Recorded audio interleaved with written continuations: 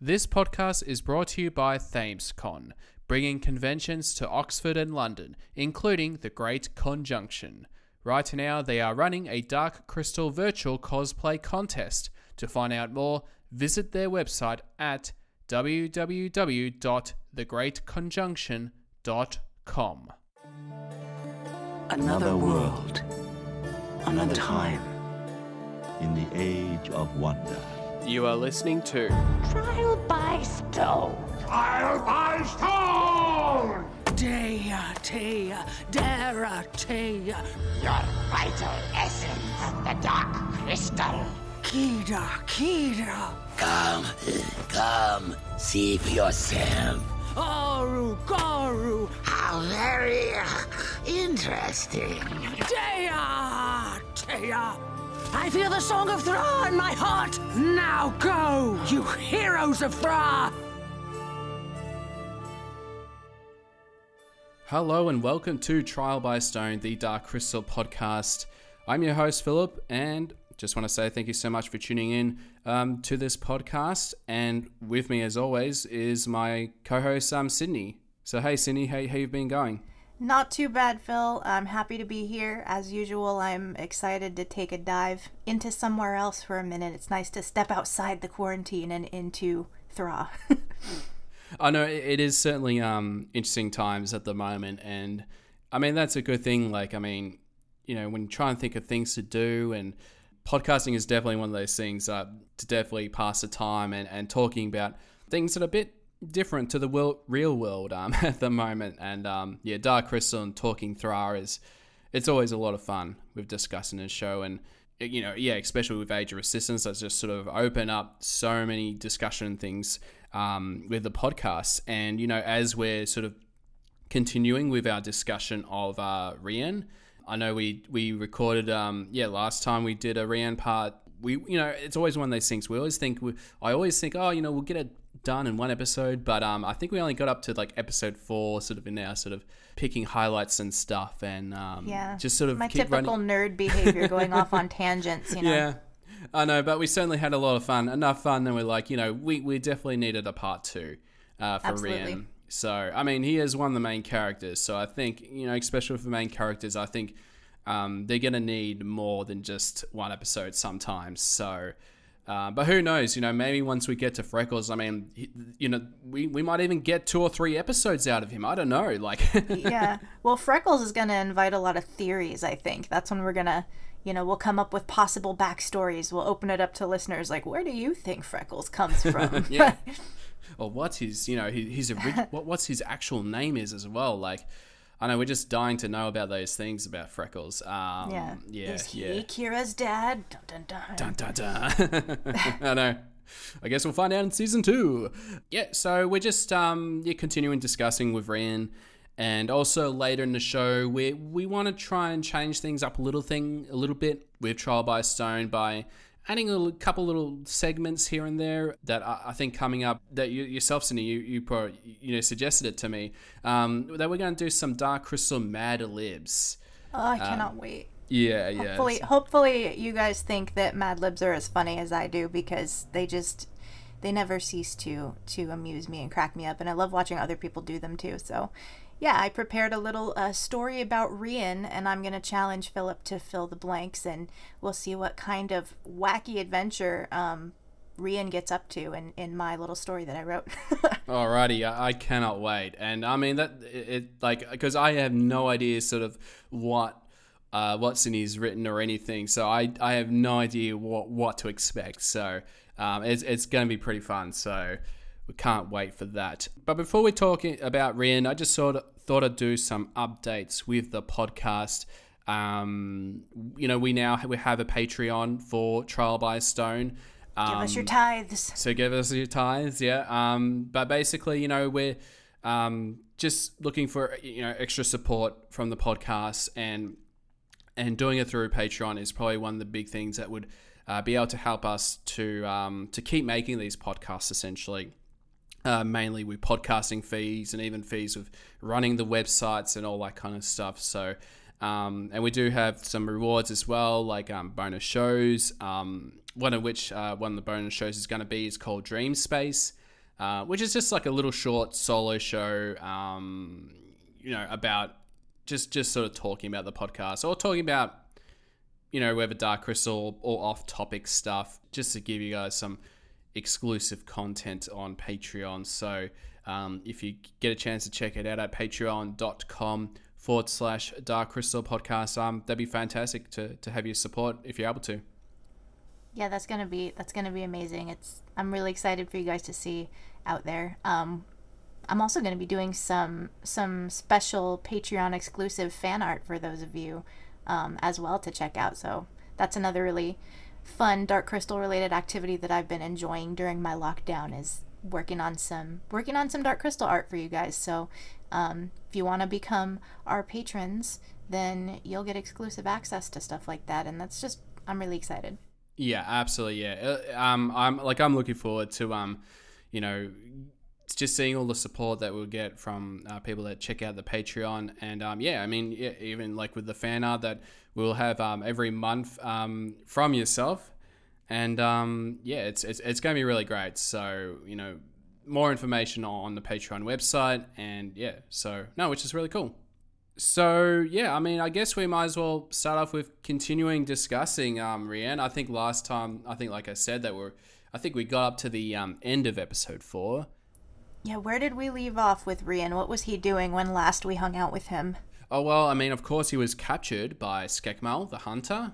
And I have to say, like, with episode 5, I think the first shot, is probably one of my favorite shots in the show, where it starts off with, close up of Rian, and then the camera dollies back and the camera rotates as well. Just the drama and the tension of that, just that one shot is definitely sort of, for me, it was definitely one of my favorite shots from the show. With Rian hanging upside down?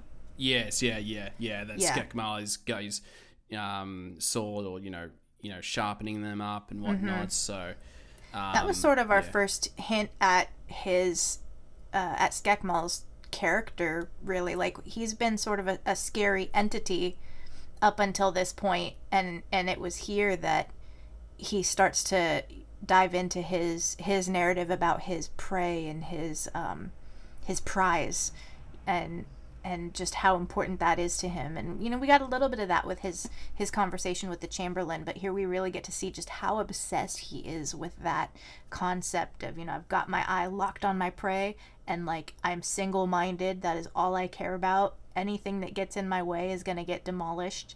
And now here I am with my prey, like, and he really, like, trash talks Rian a little bit. Like, your skull is gonna make a nice addition, and you've got heart, I like that too, and I'll take that too. It's just like, he's definitely, he goes for effect.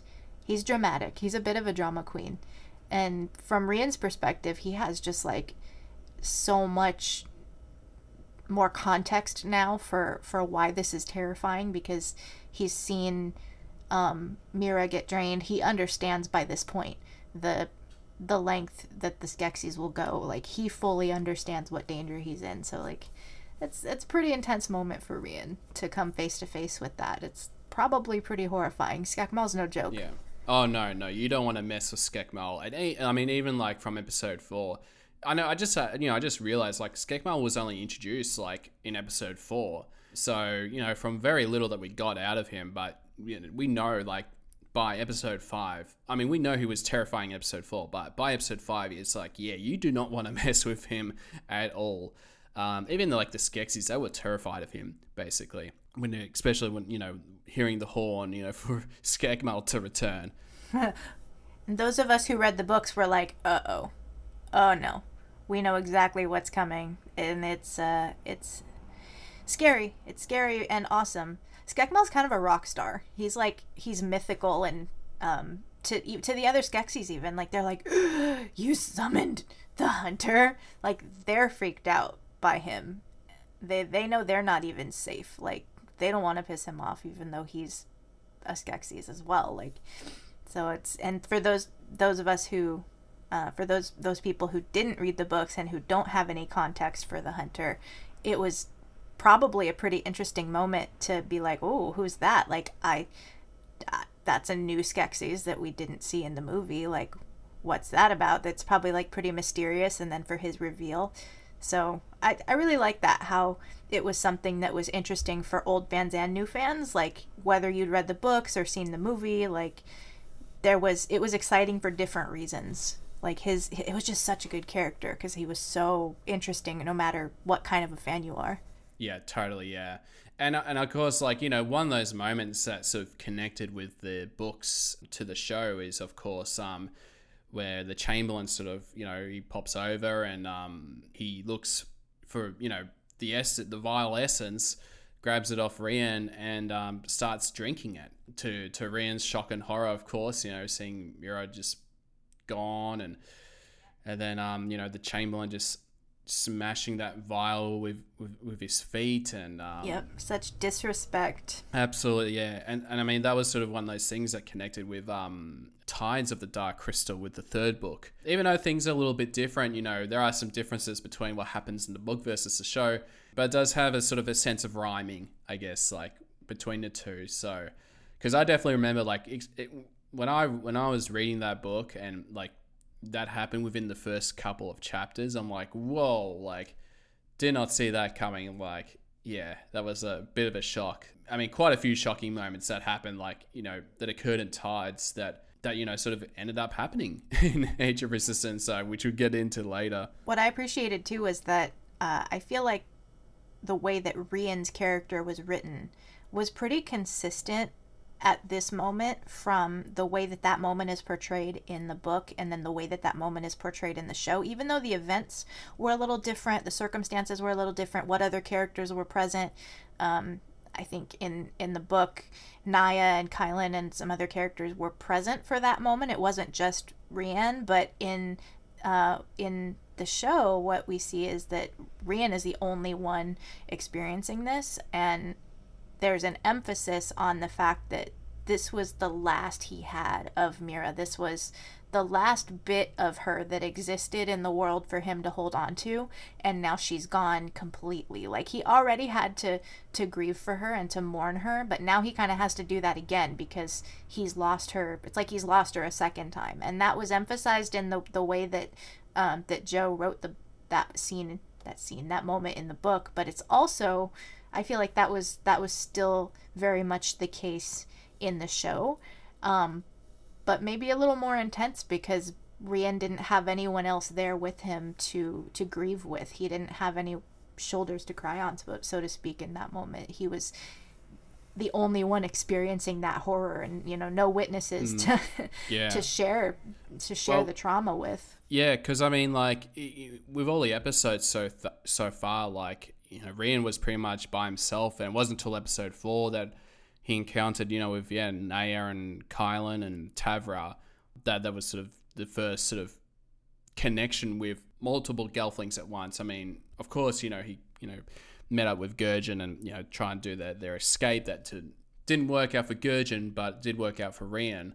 So it's interesting about that. And he probably doesn't know where Gurjin is right now either. You know what I mean? Like, the last he saw him was when they were still in the castle at this point.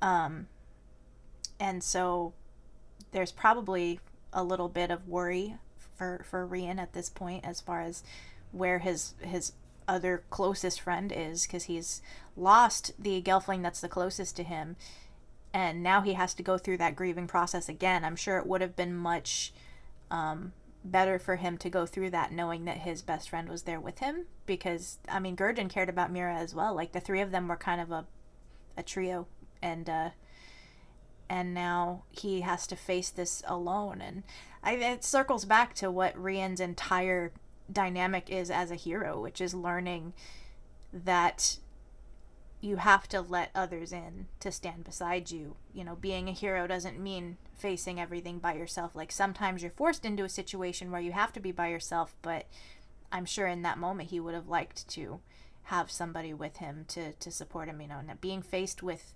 solitude and facing these horrible things by yourself doesn't feel particularly heroic in that moment. And especially like when he was given the opportunity to get out of the carriage with the Chamberlain, when he stops and you know, he's like, you know, you can leave if you want, you can run, but Rian sort of contemplates and I guess, sort of says, you know what, let's just go to the Castle Crystal. And I don't know, yeah. Almost seemed really like he's sort of given moment. up a little bit. But I mean, luckily, I mean, it didn't last too long. With Gurjin and Naya actually managed to get on the carriage and to get Rian out of the carriage with that escape, the carriage sequence. And again, I mean, that scene is like so good. I believe like that was like one of the many scenes where they basically had to meticulously sort of plan everything in advance, like with storyboards and who knows what. So and I think you can watch a video. I think you can watch the video with Louis and Lisa Henson. I think there was a video on Variety that they did a breakdown of how they shot the scene essentially. So that it's definitely worth a watch, and I'll make sure I'll put that in the show notes for people that want to check that out, because it's definitely worth a watch. Yeah. Yeah, definitely. And when we all saw that moment in the trailer before the show even premiered, that was one of those moments in the trailer where we all collectively just were like, "What? Is that a car? Is that a No. What is happening? Are the Gelfling jumping on top of a car that is that The Chamberlain Skekmobile, driving yeah. the Skekmobile?" Like, all of us instantly named it the Skekmobile before we even before the show even happened. It was just a trailer. We all were in love with the Skekmobile. Oh, and yeah. It's not. I don't think it's canonically called that anywhere. No. I think it's just called a carriage with Yeah. and the Armalegs are those Yeah. creatures that But act I as don't. wheels. Yeah. I'm never gonna not call it the Skekmobile, and I'm always gonna want Hot Wheels to make one. It's just I'm never gonna feel right until I can have one. Like, there should at least be an action figure of it with the little detachable armalegs and make your Gelfling action figures jump on it. Yeah, I mean, who knows with that Dark Crystal bestiary book that's going to come out? Hopefully, it'd be interesting if they actually name, if they actually have a name for the carriages and stuff. But then again, I mean, there was quite a few of them on the show anyway, so whether they just be called carriage, but. Yeah, I know it was such an really interesting design of those carriages. So Yeah, it was mind which is blowing. pretty cool. Yeah. I appreciated too. Or maybe hang on, how wait. I just realized. What's What up? about Weta? Weta should imagine if Weta did like a Yeah. Dark Crystal, 1/6 scale of the carriage. And Yeah, then you can with have the a little Chamberlain and a Rian inside, or even just a Chamberlain. Like, yeah. Yeah, absolutely. That would be, an amazing $600 piece of magic. And, but even, I'd be happy with a Lego set too, honestly. Yeah. Like, I know. Need to cash in on the license, for yeah. real. I know. Yeah. I also I like know. how it looks like the castle too. It looks almost like a piece of the castle. Yes, yeah, absolutely, yeah. I remember very early on people were comparing it as well, I think, to like the shell of the Gartham as well, or the shape of it was sort of a little bit. So, but no, it is pretty cool. Like, yeah, it is kind of weird, like seeing like a vehicle like that in Dark Crystal, but it works. Like, it doesn't feel like, it doesn't feel like, oh, it's just a car, or, it's not like everyone has a carriage and armor legs, to travel around. So It didn't turn into a Fast and the Furious movie. It was still Dark Crystal, and which is pretty impressive. That had to have been challenging to come up with that and integrate it and design it. And we want to put a vehicle into the Dark Crystal. They probably got some eyebrows like, what franchise are you talking about? But Yeah. they made it work. It integrated pretty well, I think, and I don't think I've heard in the fandom any complaints about it. I just think we need more merch is all I'm saying. yeah, absolutely, yeah. I know. So, we got those books that are going to be coming out, but yeah, again, I know they really should have pushed with the merchandise. Yeah, just sort of a bit of a bummer about that, yeah. But, oh yeah, so I think moving on, really the next sort of highlight, well, for Rian, of course he gets reunited with Gurjin, which is all pretty neat because, like we talked about earlier, that, he hadn't seen him for a very long time. And then really the big thing after that was just sort of the whole dream space that sort of for the first time he's able to sort of show the visions and, you know, to sort of dream fast to a lot of Gelflings of what was going on. So yeah, episode 5 had a lot going on. Yeah, that was intense. I definitely think that the dream space moment was a big turning point for Rian's character, because he really had to be vulnerable to showing these horrible things that he's been through. He had to share his trauma with so many other Gelfling. He had to be willing to accept a new family in a way. And that's the kind of hero that Rian is shaped into, not one who stands above all else. He's not the chosen one. He's not like the one Gelfling to rule them all. He has to rise up with his family of Gelfling with him. He has to learn how to be vulnerable in order to be strong. And I think that's a big part of what the Gelfling collectively learn, is in order to bridge those gaps and to break down those barriers in between the clans. Because the barriers between the clans weren't created by Gelfling. They were manipulated by the Skeksis to control the Gelfling and to get them to be against each other. So in order to be heroes, they had to be vulnerable and welcome each other in and show each other their own worlds. And that dream space is really representative of that. How much more dream fasting is for them than just sharing memories. It goes far deeper than that.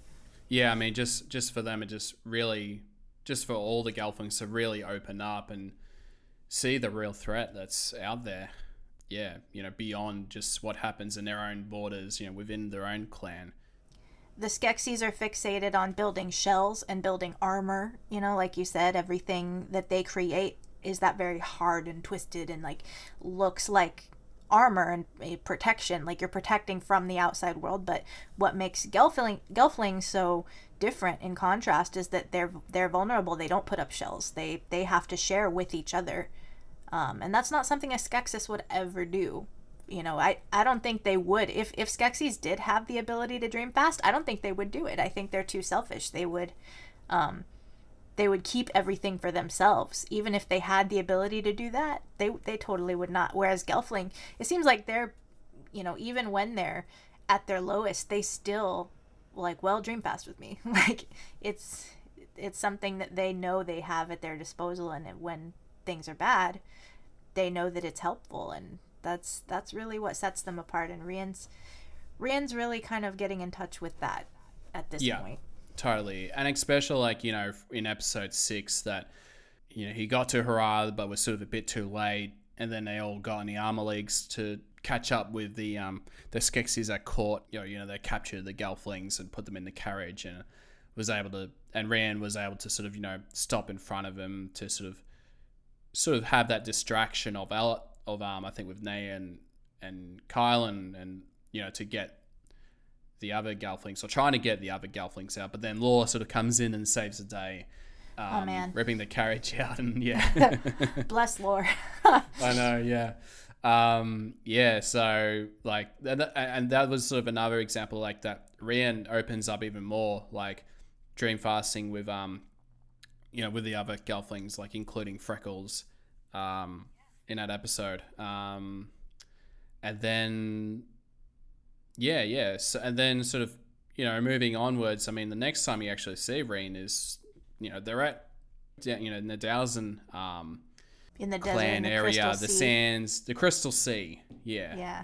So pretty. Oh, it really is. Yeah, because that's a funny thing was I did actually, I'm sort of going a bit sidetrack here, but I did bought the, you know, that book that came out, The Dream Seeking. Have you got your hands on that book, by the way, or? The Dream Seeking one? Is that the one that was the behind the scenes of Age of Resistance specifically? Oh, no. It's just a little activity book. And it's got, you know, it has like a choose your own adventure kind of thing, and quizzes and trivia one. And okay, yeah. Because I luckily I actually managed to get the book, and nice. Yeah. So and there was one part where it's like a choose your own adventure sort of thing. Oh, cool. But it sort of determines like what clan would you be, you know, if you travel to this or that. And I think I actually ended up getting like Gelfling clan would probably be a Dowsen. And that's probably more because I like beaches. So I think that's probably the big thing. It's like, yeah, I would be. But I looked at the personalities like with the other clans. And I think Sprighton, I always thought I was the Sprighton as well. So I'm like, I feel like I'd be a combination of the two. What Gelfling clan would you be at a... Oh, well, if you had to choose one that you... I'm very prepared with an answer for that because I knew right away that if I were a Gelfling, I would be a Seafin. But what interests me about the Seafin... Sorry. Yeah, sorry. I'm really messed up there. Yes, it is Seafin, not Dowsen. I wouldn't be a Dowsen because you want the beach. Yes, not the desert. But the Seafin, Seafin's a sea. Yeah. Yeah. They're the pirates. They're the travelers. They're almost like Romani. They're so cool. But also the cool thing about the Seafin is that they let Gelfling from other clans join and become Seafin. It's not a biological thing that determines if you're a Seafin. It's like you choose it. So I definitely think that I would, from a genetic standpoint, be born a Groton, like into the darkness and the caves, but I would have left to become a pirate. Like, I think I would have been a Groton who joined the Sifa and took to the seas after being born in the caves. Like, I thought about this way too hard, but I love the entire culture behind the Seafin because they're kind of the ones who are ahead of the curve in terms of we shouldn't be separated by clans. We should all be one clan, you know what I mean? Like, we shouldn't be have this sort of racism in between the clans and thinking one's better for this, one's better for that. They should be merging, and the Seafin are kind of ahead of that curve. They're already kind of doing that. They're like, hey, it doesn't matter if you weren't born here. If you want to be with us, come aboard, matey. and I know that was, again, one of the cool things about the books, with Joe's books, is learning more about the cultures. And yeah, like, that's definitely one of those things about the Seafin, like, just how open they are. We got a lot of that in the books, and yes, not as much exposure to them in Age of Resistance, which, I mean, obviously we don't have time in 10 episodes to show everything in Age of Resistance. We need 10 more hours, but I would love to see more Seafin, more pirate Gelfling, more adventures, and the librarian from Harar talks about how he sailed with the Seafin when he was young and looking for adventure and stuff, and I want to see that story also. Me too, yeah. I know, there's so much potential with all these stories, and, who knows, like, if they end up doing a season 2, whether they'll explore more of the Seafin and the Welsh Springs, and just getting to know more about that area, and I think it was like that in the Sprighton. They were, I think, I'm just trying to think out of all the clans, I think them two were the ones that sort of were a bit left out. Like, I mean, you got the Mordras there, and then you in the show, but also like at the end of episode 10, you had all the Gelfling clans there. But I think Sprighton and the Seafin, there wasn't too much. I mean, of course, you had the Elder Kadir and Onikar and that. We'd love to know much more about them, like, within the context of the show. Yeah, we got a really nice little peek into what it might be like to be a Seafin with their beautiful tents and their soothsaying, their like sort of fortune teller vibe that they have going on. And I spent a lot of time in college. I took a trip to Romania, and I spent a lot of time with the Romani people and sort of that gypsy culture that, they actually, the ones that I spoke to, they welcomed, that word. A lot of us over here in the States, like, consider, gypsy to be sort of a slur, but the ones that I spoke to, they didn't see it that way. They, were very much like, we're traveling people. We welcome people to come join us if they want. We just want to share our culture with people, and, words are what we make them. And when I was reading Joe's books and then seeing it on Age of Resistance, what the culture they sort of painted for the Seafin, it was very reminiscent of that for me. And it was a really nice little touch. Like, I feel like maybe there was a lot of research that went into the cultural stylings and the visual representation and, like, what they wear and how they dress their environment and like the beautiful fabrics that I'm a fabric nerd, and I love the fabric they used in like Annika and Elder Kadia's sort of lair. I just like, man, I want to hang out in there. It looks so cool. Yeah, no, I love to just hang out in the tents and just chilling and doing some far dreaming and Yeah. I mean, I'm all about that. And Annika was probably one of my top 3 favorite characters from the book series. So I was happy she was in the show, but I would love to have more of her. But anyhow, with Rian, I feel like that could be another fun adventure to see Rian like on a ship, sailing with some seafen and getting himself in a high seas sort of adventure. I think that would be really, I don't know, how do you think Rian would handle a piratey adventure? I think that would be kind of cool. I'd definitely be up for that. Well, I know that Hup wouldn't be able to handle it.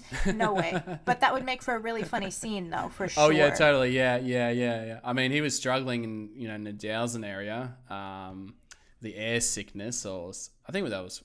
Yeah, it was interesting how like how they treat the desert like it's an ocean. Yes. And, yeah. Air sickness is like seasickness, and they're like they surf on the gliders. They surf on the water. I mean, on the sand. Like, yeah, the crystal skimmers. They're so cool. I flipped out when I saw the crystal skimmer in the trailer the first time the trailer came. I mean, that trailer. I can't believe they got as much as they did in it. Like, still looking back, I'm like, wow. But yeah, that Crystal Sea though, when Rian and Brea, when they all get to the Crystal Sea and they meet Rakir, and Rian's a little hesitant about our boy Rakir, but Brea seems into it. Yeah. So I think at this point it's interesting that Rian started having that lesson of, being vulnerable and trusting other Gelfling, but then he's still not entirely sure about Rakir. He still has a little ways to go about learning to embrace people who are... Because he's never met...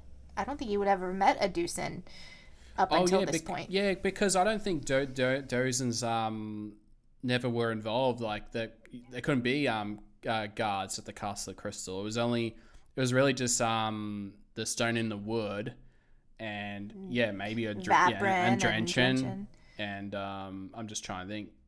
Maybe a Vapor or, a couple of clans, but I know Dowson was definitely one of them that they weren't allowed to sort of be part of, They're sort of pacifists. Yeah. And that's explored a little more in the books, like in Flames of the Dark Crystal as well, and in which one? I think it was in Tides, where we go to the Oasis.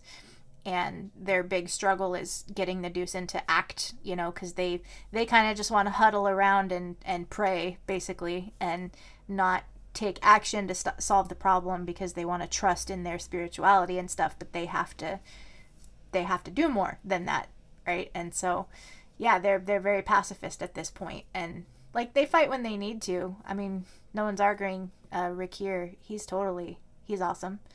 Yeah, no, he's a cool character, and but they're not afraid of death is their thing. Yeah, exactly. Yeah, and I mean, he's definitely a character that I would love to definitely delve into for future shows. I mean, so many characters in the show that, like, we could just almost spend a whole year just talking about each characters and what their journey was and all that kind of stuff. But it was an important lesson for Rian to meet Rakir and to, like, he kind of had to check himself a little bit, like, hey, just because he's different and he likes to give girls bone necklaces doesn't mean, he doesn't deserve to be trusted. He's still on your same team. So that was another sort of little character hurdle for Rian to, like, yeah, you're getting there. You're getting a little more vulnerable, a little more trusting, but you still got a little of those barriers to break through because he doesn't trust Rakir right away, and he has to learn to do that. And so I guess, from there, I mean, they do, like, head off to the Circle of the Suns, in episode 7, which is probably definitely one of my favorite episodes. It's so hard. I'm back and forth between episodes. My all-time favorite, and I think 7's probably my favorite, but 4 is a pretty close favorite as well. But again, I think with episode, I think we probably did talk about this in last time that we did talk about the Circle of the Suns, that yeah, just love Skekra and Ergo. They were just so great characters. But And I talk mean, about a test of trust for the main characters. This is a Skeksis that they're meeting, and their first reaction to him is, he's a Skeksis. I'm a what? Skeksis. Yeah. And I mean, this episode, probably what I liked about this episode was, well, especially for the main heroes, they sort of had to sort of just have patience, essentially, and wait for Skekra and Ergo to, start their own show and all that kind of stuff. So they were pretty much in the back seat for most of the episode. But we sort of gave time, like with Rian and Dee getting to know each other a bit more, which was really nice moments that we sort of got from those two characters. And, they've known each other since episode 3, but, they had, but even back in episode, I think 3, or was it episode 2?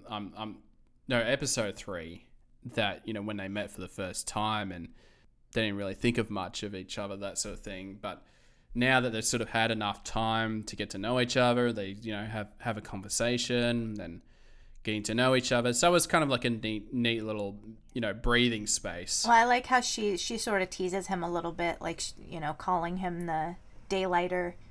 And oh, yes, he's yeah, in sort of episode laughing 8, at, yeah. This is yeah. is how Groton see us, like he's only really had a culture of like the Castle of the Crystal and like Stone in the Wood, and that's it. So now he's getting a taste of what it's like to be a Groton and like how they view him, and to be called a Daylighter, and what are some of the other little names that she calls him, and he's sort of being cheeky with her and like, I think I prefer Daylighter, and and he's taking the opportunity to learn from Deet. She's giving him a little cultural education there. It's cute, but it's important for his character too. And really, like from there, that's when they head to the Groton clan and trying to figure out what's going on. Especially with those spies that are sort of taking over the Groton clan, and then really just ended up with Rand sort of doing asking for the Grotons to help their cause, because it's like, well, this whole area is being affected by the darkening. Things are just going to get, even if you take over, the Groton Caves, you're going to be infected with the darkening. It's not going to work for you at all. So, in their favor at the end. So I feel like Rian coming to that conclusion of we need to work together with the Arathim, which, I mean, I don't think Rian in episode 1 would have ever considered that. No, because he wanted to hunt them. Yeah. Spitter hunting. He only saw them as like monsters, basically.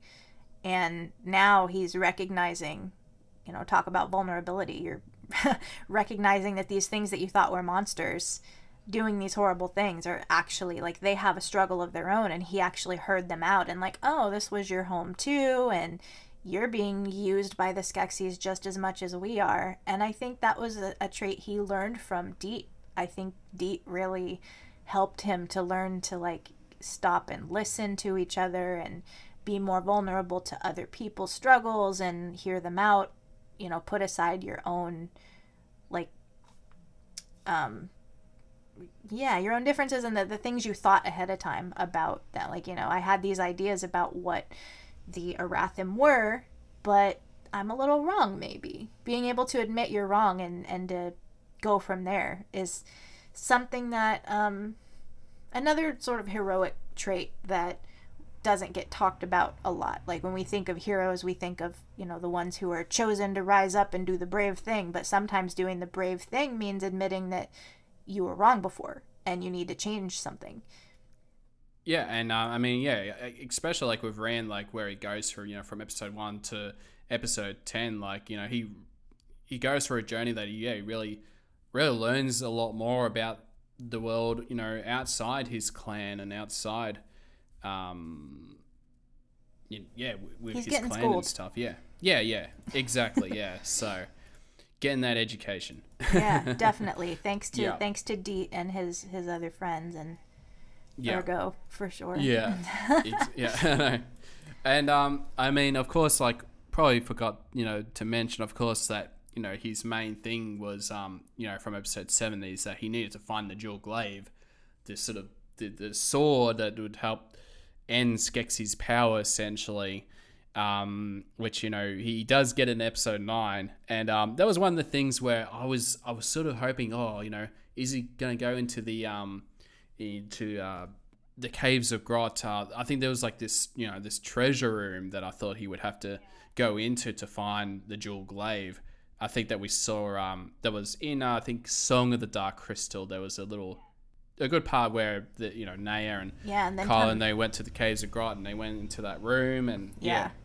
And that was sort of where they learned also about the history of the Vapra and the Groton, how they're sort of sister clans, how they came from two sisters, and one started a clan to focus on the light and one started a clan to focus on the dark, and like the light clan was looking ahead to the future and the dark clan was preserving the things from the past and like the history. And that was a cool thing to learn about in the book. So I mean, we didn't really get as much of that from Age of Resistance. When Rian goes to the Groton caves, it's more about, I think from a cinematic perspective, it's because we're not really, at this stage, we're not learning so much about Gelfling culture and Gelfling history so much as we're trying to get an understanding of this character's journey. So I understand why they would switch the focus a little bit to be more of a character growth moment for Rian from a cinematic perspective. So, I mean, it was important to focus on how he had changed and had, you know, what he learns from the Grotons rather than learning about the, you know, the culture and the history, because again, we only have 10 hours, so we can't fit everything. Yeah, I know, exactly. Yeah, they're running out of time, so they decided, you know what, let's have the Muldra Argot, you know, she had it the whole time sort of thing, which I thought was actually like a good, you know, I kind of like that moment too, even though it's Definitely. Like, yeah, I would have liked that Indiana Jones sort of thing, like him, you know, trying to find the jewel glaive himself, but you know, I thought that was I know. I don't know. But I know. Dark Crystal and Indiana Jones adventure sort of crossover. That'd be pretty sweet. Aratham. Why did it have to be Aratham? Anyway, no, and I'm not going to complain about getting more Muldra Argot either. Like, she's she's awesome. So I was totally fine with getting another scene of her above ground. Yeah, yeah, of course, yeah, and especially like, you know, once he gets the jewel glaive, and I mean, even then, like, he sort of gets to know more about his father as well. Didn't know much about. I'm surprised his father never told him stories about what happened, you know, in the battle at the Stone in the Wood with the Aratham, or whether he only heard a little bit about it. But yeah, so well, I mean, what we gather from Ordon's character is he's not really into being a showboat, you know. He doesn't like to gloat and show off and be like, this is my heroic journey. He's more about like, focus on the task ahead and do what needs to be done, and, you know, be good at what you do and do the right thing. Don't focus on the past and, you know, gloating. Well, I mean his last words to Rian was be brave.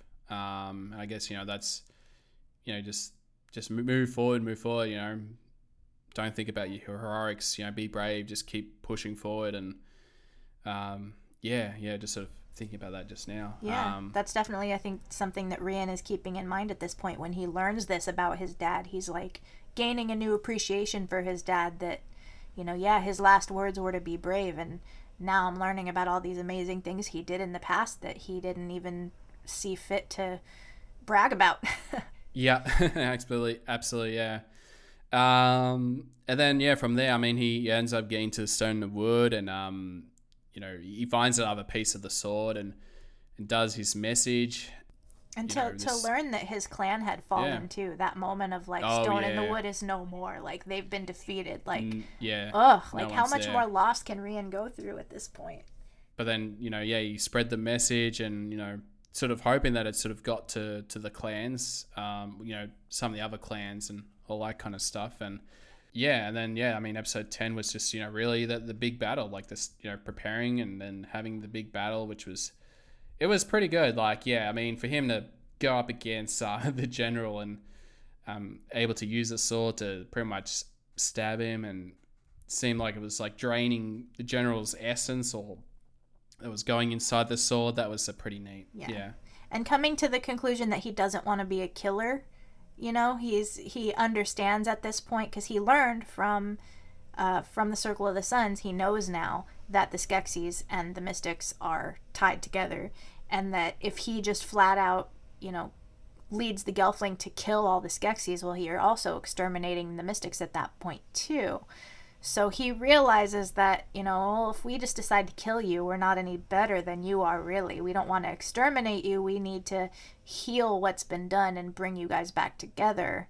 Yeah, I guess that's the thing, because it's like, even if they decide, you know, oh, let's just kill them, all that sort of thing, if they had thought about that, but if they did do that, would their world, like, I think the world will still be darkened anyways, because I think needing the Skeksis and Mystics to be as one and sort of reverse everything is what's going to make the world a better place. Well, plus I think the Gelfling would be darkened at that point too. If the Gelfling decide, oh, it's okay, we're just going to kill them all, that's going to solve the problem. Well, that's pretty dark for Gelfling. So then they would be affected by the darkening at that point. Like, that really doesn't heal anything. So it's not until they discover the shard in the dual glaive that they're like, oh, I see what we have to do. And then Deet's vision, of course. Of course, yeah. As we see, you know, some things that happen, you know, potentially might happen in the future. But I think Deet's visions have always been almost somewhat accurate of, like, you know, what you see is what will happen in the future. I think I remember when I looked at the visions from the first episode, and most of those visions are definitely, you know, shots from later on in the show. I think there was only one shot where it was Olgra screaming at the Pluffum creature. Though I kind of feel like technically that did happen, because I'm like, even though you don't see it in episode 5, I'm like, in context, I think you could say that really happened. Yeah. Well, the thing was, she was seeing the bad part of the vision, but what she didn't see in the vision was the moment after, when Aughra had the revelation of, you know, I can heal you, I can bring you back. This, you know, it doesn't have to end here. So the same could be true of this vision as well. Like, we're seeing the darkness, but we're not seeing how these things get resolved. And just because we're seeing these bad things happen doesn't necessarily mean that's the end. You know, we have to have hope. You know, you have to still light the fires.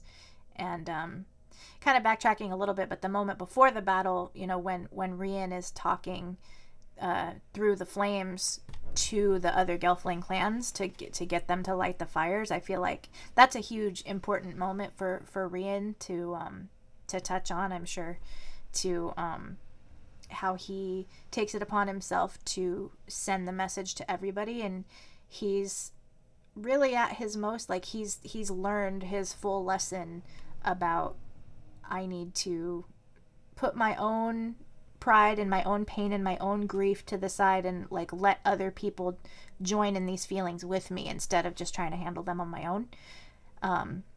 And I mean, for vulnerability's sake too, like, the Emperor interrupts and sees their message. Like, the fact that it wasn't entirely safe for him to put that message out in the fires and get, because the Skeksis could see it through the crystal. And sure enough, the Emperor comes in and he's like, haha. And yeah, I'm tracking you down. Yep. I'm going to mess this up. But Rian knows he's brave and he knows what needs to be done anyway. Like, it doesn't matter that the Skeksis know what we're doing. Let them come. Let them know what we're doing. It doesn't stop us. We have to do it anyway. Yeah. And I mean, it was so good, like, at the end of the battle, and, you know, yeah, I mean, they were so almost losing at the moment when Skekmal came and grabbed Rian, but Urvar decides to sacrifice his life so that to defeat Skekmal and for Rian to live, essentially. And then after that, with, you know, Aughra being reborn, and then all the Gelfling clans, all the other clans arrive, and yeah, that was a pretty good moment. And yeah, the Skeksis are sort of like, oh, nope, gotta go back to the castle. Like, you know, we're overpowered at this moment. So, and really, I mean, the big thing with Rian is sort of, at the end, is really the loss of Deet. You know, we see Deet has sort of wandered off to the Endless Forest, and yeah, like, he's really concerned for her. Like, you know, because at this point, we just don't know what's going to happen to Deet. And it's really, it'll be really interesting to see like what's going to happen, in the future. What will happen to, to Rian, and what will happen to, all these other characters, with Deaton, all that kind of stuff. Yeah. I hope that if in the event that we don't get a season 2, like if that's the way it goes and they announce like, no, we're not going to renew it, I hope that they at least continue it with a book. Like I hope that they continue the story somehow. Like even if it's not with another season, like maybe they'll write a continuation in another novel or with comics or something. I would accept that, because I feel like there's more there, this particularly with Rian and Deet, that needs to be resolved. Like what's going to happen to Deet, because I mean, for me, I just feel like, I guess the next thing to ask would be like, what's Rian's next step at this point? We see their moment of celebration in episode 10 because they won the battle, and the Skeksis know that they mean business, and they're going to be able to resist, but the whole war isn't over still. He knows they have to heal the crystal. So what's going to be the next step for Rian? What is he thinking at this point he has to do next? So I think he's just going to try to heal the crystal personally. Like my perspective on it is, now he knows that the crystal has to be healed for the two species to come together, for the Urskeks to be reunited. He knows that the darkening can only be healed if the crystal is healed. So he's probably thinking, I have to just take this shard to the Castle of the Crystal, because I don't think he really knows anything about the Great Conjunction, though. No, I don't think they that wasn't mentioned at all about, because I mean that's the interesting thing we're going to find out, I guess, is how they're going to know that the Great Conjunction is going to be. We have to wait for this moment to happen for all this to work out, because I mean we see that vision of Rian like putting the shard into the crystal, so it just assumes that, okay, well, this event is going to happen, but it definitely seems like that it's probably not going to work at all, and it's probably just going to be because, well, we need the 3 suns lined up. Whether that somehow Olgra finds out, like how they find out how they need the power of the 3 suns to sort of, act for the time for it to be put back into place. Yeah. So I think that would be the continuation of Rian's story. What we would see happen next would be Rian just on his journey, like sort of a version of Jen's story where he thinks he needs to go heal the crystal. But then the conflict is going to be, oh, it doesn't work. Why didn't it work? And, but he probably thinks that it's going to heal Deet if he heals the crystal. So that's probably what's going through his mind at this point. So no, we got so much to look forward to. I mean, yeah. I mean, even if the show doesn't happen, I definitely agree. Like if they had continued, if they're able to do the books or the comics to sort of wrap things up. I mean, I even thought like they could even do like crossovers sort of thing. Like you can have the books that can tell one part of the story, and then you have the comics telling a different part of the story, but they sort of intertwine.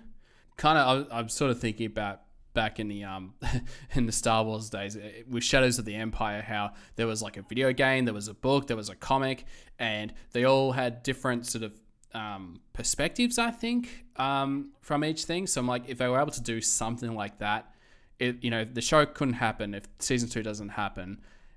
At least if they could try and do that, at least I think that would be pretty cool. Like I'd be open for that. But yeah. So we just got to wait and see. Yeah, definitely. We can all dream. I mean, I think we should definitely be grateful for what we got. I mean, it has been a wild couple of years for Dark Crystal fans. Like, we never would have thought we would get all the things we've gotten in this past year, of between the books, the comics, all of the expansion, and then to get this show, even if it's just one season. A lot of people out there think, just because we want to speculate on season 2 and we're hoping for a season 2, that means that, we'll all be super let down if that doesn't happen. I mean, yeah, we want a season 2, of course, because we want more all the time. Of course, gonna want more, but I think we are all going to be very grateful. Even if all we get is this one season, it was something for sure. that we never could have dreamed of, and I think that they should definitely continue because they created these characters, these new characters. You know, before we had 2 Gelfling to be in love with, and you know, then you we have had 7 some clans of yeah. Gelfling, you know, all different personalities and Yeah. different perspectives, and There's and, so you much know, more now. Yeah, And absolutely, yeah. if not for Rian too. I mean, we have these new heroes, including Rian and Deet and Brea, and we need to see what happens to them next. So they should definitely do that via comics, if not with another season. So, however, on the subject of expanded universe for Rian, maybe now would be the right time to get into my little story that I wrote about Rian. Oh yes, yeah, we got to get into these Mad Libs.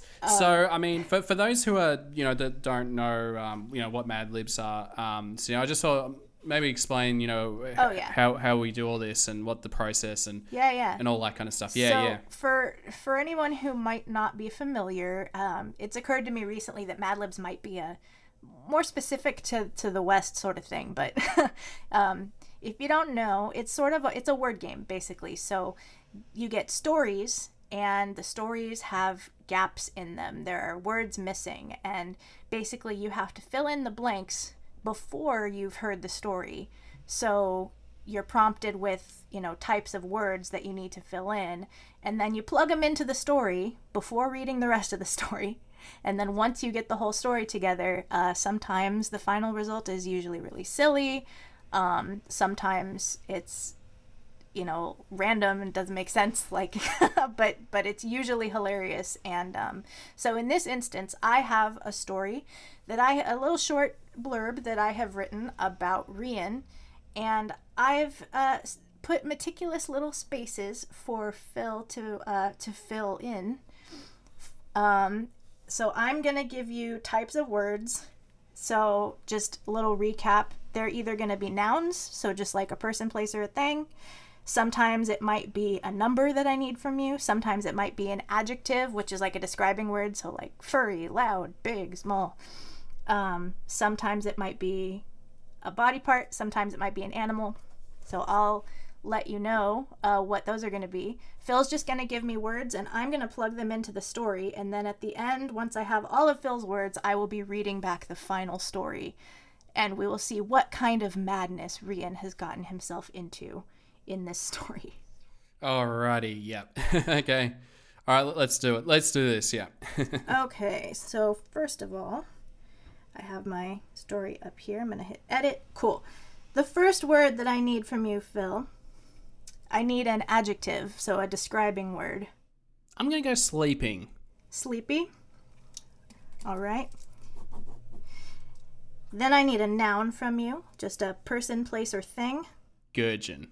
And one more noun, so just a random thing. The Caves of Grot. And then let's do another object. I'm just really trying to think hard. You know what? I'll just go Jewel Glaive. And don't be afraid to throw in non-Dark Crystal words, like any... Oh, okay. Because all right, the okay. story is Anything. plenty Dark Crystal enough, so if you want to throw in random words in there, that's totally fine too. No pressure. All right. So one more object gotcha, from you. All right. Let's go watch. Like they have their own clocks. Yeah, definitely. And don't worry, this story it's non-canonical. No, it is. No, this is totally fan fiction. Yes. Okay. So now I need an adverb. So that's like a describing word that ends in ly. So like slowly, quickly, softly, that kind of thing. I'm just trying to think. Sneakingly. Sneakily. I like that. Now I need a body part from you, Phil. Let's make this random and just say belly button. I like it. I think I needed to add something really absurd, you know. Yeah, no, a bit out there. But if you heard some of the Mad Libs I've filled out, sir. Yeah. Trust me. Okay, so the next thing that we need is another adjective, so a describing word. So fat, skinny, tall, short, something describing. Attractive? That works. Okay. That'll work for sure. Okay, good. Okay. Good. Now I need the name of a female celebrity. Let's go with Nathalie Emmanuel, the voice of Deet. Yeah, She's a voice of celebrity. Deet, Natalie Emmanuel. Yeah. She is beautiful, and I'm happy to add her. Okay, so one more describing word, like an adjective. Running? We could do runny. Like it's runny, like it's like soup. So we'll do runny. I like that. Okay, so one more describing word like that. So like, big, loud. Let's go soft. Another body part from you. Let's go feet. I need an animal. Let's go outside, Thra, and I'll just say cat. Okay, another object or thing.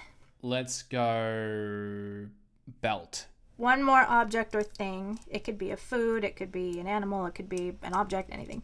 Let's go Fizzgig. Oh, that fits. Oh, no. When you hear that sentence back, you're going to be like, oh, no. Okay, give me a number. Let's go 9. We have one more object or thing, and then that's the first half, so we can just read it back at that point, because that's plenty. So one more thing or object. Let's go. It's so hard because I'm really thinking that's part of Thra, but it's like need to think out. I know I need to think outside. I need to think outside of it. Let's go painting. Ooh, okay. That is definitely an object. Okay, so I will read back this part 1 of the story for you, and you can get an idea of what you've done, Philip. See what mess I've caused. Yeah. So I've called this story Rian's Welcome Home Party. So here's our story. It goes, "It was a sleepy night. Rian, the newest Gelfling Gurgin in the castle of the Caves of Grot, was visiting his home of Dulglaive in the Watch. His family had prepared a celebration feast for his new position at the castle. His father, Orden, looked on sneakily as his son followed in his belly-button steps to serve the attractive Skeksis. His mother, Natalie Emmanuel, presented the most runny feast for the entire Gelfling clan. Even Madrafera was invited to the soft party. Rian's feet watered as he smelled the food. All of his favorite traditional Stonewood meals, slow-roasted cat, belt soup, Fizzgig stew, and for dessert, an old recipe handed down from 9 generations for baked painting pie." Wow, that sounds delicious, I have to say. You came up with, I don't know if the belt soup, the roasted cat, or the Fizzgig stew sounds more delectable, but it's a little sad. Yeah. The Fizzgig stew. Wow. Not bad for your first Mad Lib, sir. Yeah. So for part 2 of our story about Rian, what happened next at the party, the first thing I'm going to need from you is a verb. I'm going to go shopping.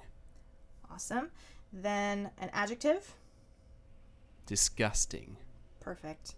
A noun. I was thinking something from home. The Opera House. That's going to be good. And then a past tense verb. Was? That'll work. I can make that work. Yeah. And then I think the next one I have is another verb. Yep. That'll be... we'll go riding. That works. And then a noun. The Caves of Grot will go along with that, from the previous part. Plug that one in there. And then a past tense verb. Cooked. And then a plural noun. Women. Oh, that's that's going to be really good. Then another adjective. Beautiful. Oh, that definitely works. Verb with ing at the end. We'll go shoveling. Shoveling. Let me add that in there. That's pretty good. That actually works really well. Okay. All right, then the next one is an adverb. Merrily? Mm-hmm. That definitely works. Merrily. Life is but a dream. Then adjective. Yep. I'm going to go shy. And then a noun. One of my favorites, freckles. One of my favorites as well. Yeah, and one of my freckles. favorite traits just in general. Yep. I love freckles. All right. So, without further ado, so when last we left Rian at the story, he was drooling over all of the amazing food. And now, just as Madra Farah stood to shop a toast for Rian, a disgusting sound rang through the trees as a huge opera house spitter was riding into view. Ordon and Rian drew their caves of grot, attacking the spitter until at last it cooked. Madra Farah cried, "3 women for the beautiful Rian!" And everyone... That's probably my favorite part. And everyone spent the rest of the evening shoveling their food merrily. Rian just knew his destiny would be shy, and he could truly be a great Freckles of Thra. I mean... Oh, wow. What a story. What an adventure. I really hope that, the Henson Company, if you're out there listening, this would definitely make a great little side episode. Just like another little prequel for Rian, just this... wild dinner party that goes awry when the opera house spitter attacks. So, Yep, absolutely, yeah. Nice Oh, job. God. Yep. Yeah, don't use my suggestions, Henson Company, please.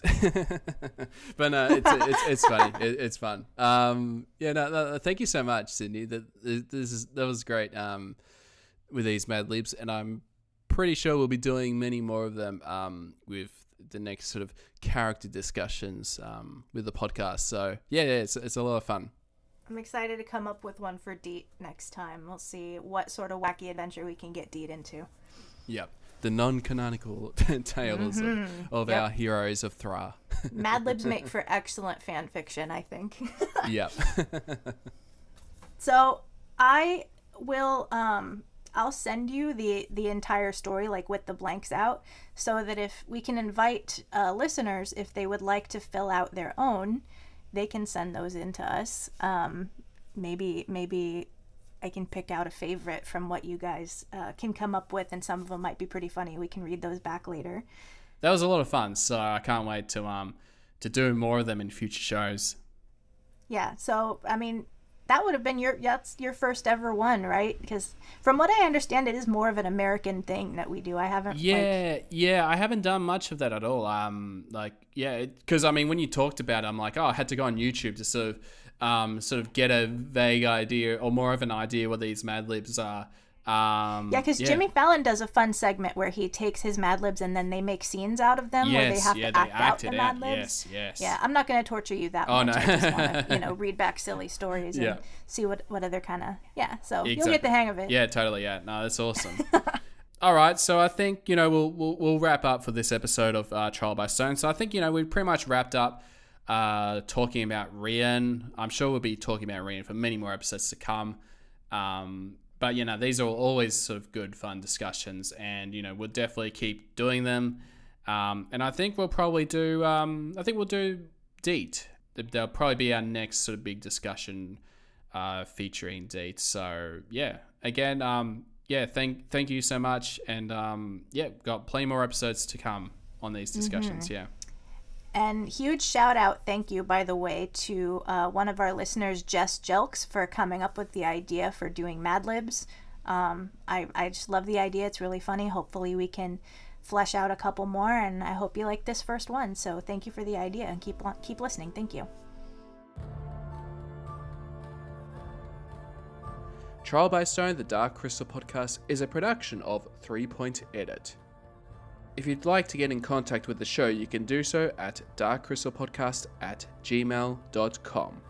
You can also like us on Facebook, follow on Twitter and Instagram, and subscribe on YouTube. If you'd like to know more about the podcast, visit our website at www.darkcrystalpodcast.com. Thank you so much, and stay tuned for the next episode of Trial by Stone.